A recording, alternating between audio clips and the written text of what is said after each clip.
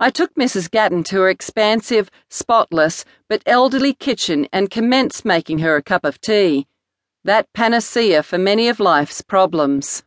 The Sarge's voice was only an indistinct murmur from down here, and try as I might, I couldn't discern what he was saying or what kind of response he was receiving. I fussed around with the electric kettle, teapot and tea canister, searching out 2 mugs, even though a cup of tea was the last thing I wanted. I was just pouring the boiling water into the teapot when the Sarge appeared in the doorway and beckoned to me.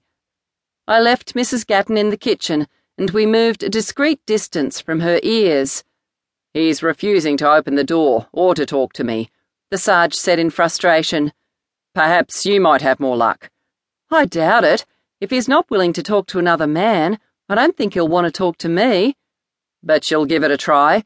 "Of course. You stay here with Mrs. Gatton. We should probably keep her downstairs." "Okay. Good luck. Yell if you need me." "Don't worry, I will," I said, jogging lightly up the stairs and feeling every bruise from my earlier encounter with the staircase. I knocked on the door. "Dave? It's Officer Tess. Could you open the door, please? Let your mother know that you're all right. She's very worried about you." I thought I heard a sound like a sob, cut short. "Just tell her I love her, and she's always been a great mother." I knocked more urgently. "Dave, let me in.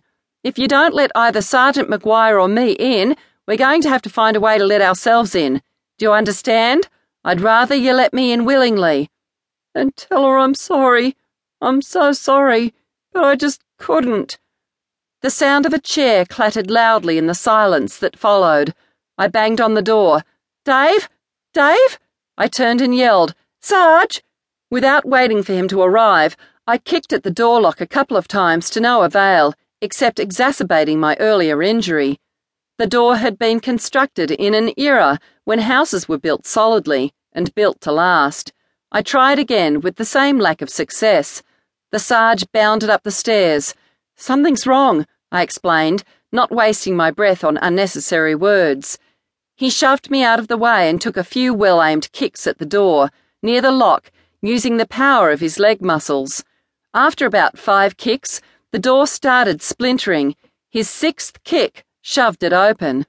Dave hung from a rope attached to a large hook in the ceiling of his bedroom, a chair fallen on its side. His legs kicked about as his face slowly turned purple. "Shit," the Sarge said. "Quick, I'll hold him up. You get on the chair and undo the knots."